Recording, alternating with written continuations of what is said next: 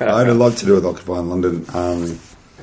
When Occupy was launched in London, and it was launched internationally on the same day, I was in Berlin. I've rarely gone to Europe for 16 years, but some Australian friends are a rock band called Lovers Electric, and they had a free apartment, and they're about to come back to London, so I thought if I don't go now to Berlin, I won't get a free accommodation. So in London, I think it was about 3,000 people appeared that day. The Stock Exchange is located right next to St Paul's Cathedral. It's a very historic tourist attraction. It cost £18 to get in there, I think.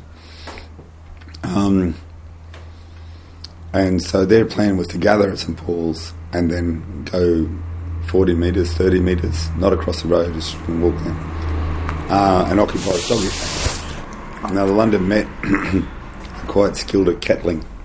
And I was at the first time kettling was ever used, May Day Monopoly in 2000. And that's where and it's a bit like stress positions. That's where they detain you without charge. And May Day Monopoly, we actually started at one of our people was in Belmarsh Prison, where Julian was intended to go. It's connected by underground tunnel to Woolwich Courts. And so we did a just visiting. The great train robber was also in Belmarsh. Yeah. Our guy was in with him.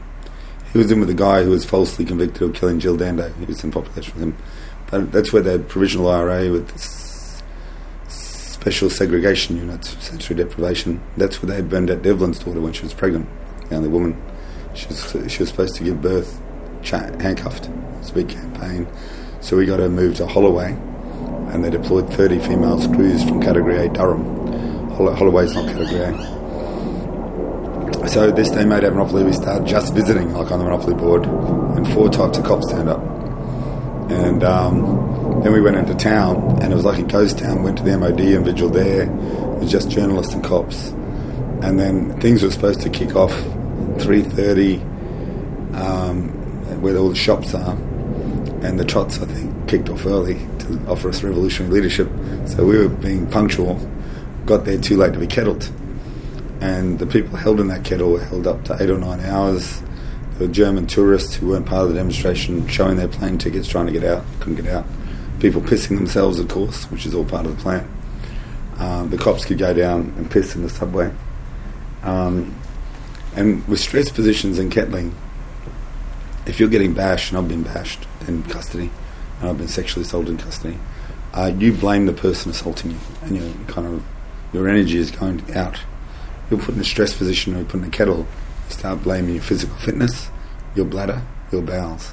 So it's kind of bringing all that energy back towards you. It's very well thought. These people have the best and the brightest thinking this out. They'll sit down and work out, how do we break a Muslim? Sit down and work out, how do we break an Irish Catholic? How do we break an anarchist? All different ways to break them. So they had them kettled.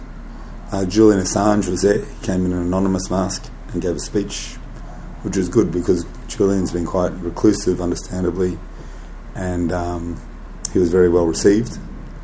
And then I was still in Berlin at this stage, and people set up the tents reluctantly in the cathedral. No, first the cops then make a move on the people, and Giles Fraser, who was second in charge of the cathedral, came out and chased the cops away, saying they're got sanctuary of the church, don't use violence to remove them. Then there was a split in the Anglican Church. Now, the Stock Exchange and St Paul's is located in the City of London, not in Westminster. The City of London is this amazing place. It's like they have ethnically cleansed anyone from living there. They've got a strategy of keeping the homeless out of there. And the people are appointed to the council. They're not elected. People who are elected don't live there either. So this complaint that we're all ringings, everyone's ringing. The people, much to my surprise, after having been around the anarchist scene in England and Australia, and it's unnecessary, anti-Christian, anti-faith shite. I can understand Australia because most leftists are ex-Catholics. But to me, how people come to terms with the question, what am I doing here in the fucking first place, which is, why do I exist? And the question of mortality, I'm not going to be here for long, is really their own space. We don't really need an anarchist inquisition. So they had the wisdom to fight back against the state church with the words of Jesus. And they put up banners not saying you're all a bunch of pedophiles, put up banners with what would Jesus do? And scriptural quotes aimed at the church. That caused a split. And the head of the church closed the cathedral for the first time since the Blitz.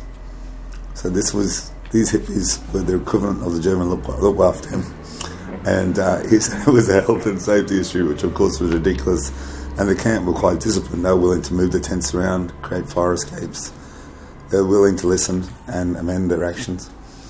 And then it just stayed there, and it was quite an interesting place. It became very similar, people said, to like a medieval kind of city square.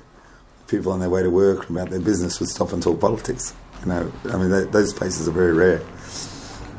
And then different people came down, different celebrities to endorse it. Michael Franti came and played a few songs. The guy who wrote V for Vendetta, very shy guy, came and was asked about, you know, his character coming to life with its masks and stuff. How did they stay warm? Did they light a fire? No fires. I mean, some of these people have decades of living out, you know, at motorway protests, and there's not a climate conducive to this, you know, England. And there were then problems with addicts and drunks that in New York the cops specifically directed there, and kind of opportunism. They were getting hit every day by the Evening Standard, free giveaway newspaper that Ian Tomlinson had been handing out before he was killed by the London Met at the G20 protest I was at. And he wasn't part of the protest, he was just on his way home to a homeless shelter. Ironically, his police killing, is unveiled by a New York banker on holidays, not an anti-capitalist protester. He films his killing and sends it to the Guardian. Now, they had a tent university and a library, and I spoke there on a couple of occasions. I went to hear Michael Randall, the great lawyer from New York, who defends, is active around Guantanamo and also active with Julian.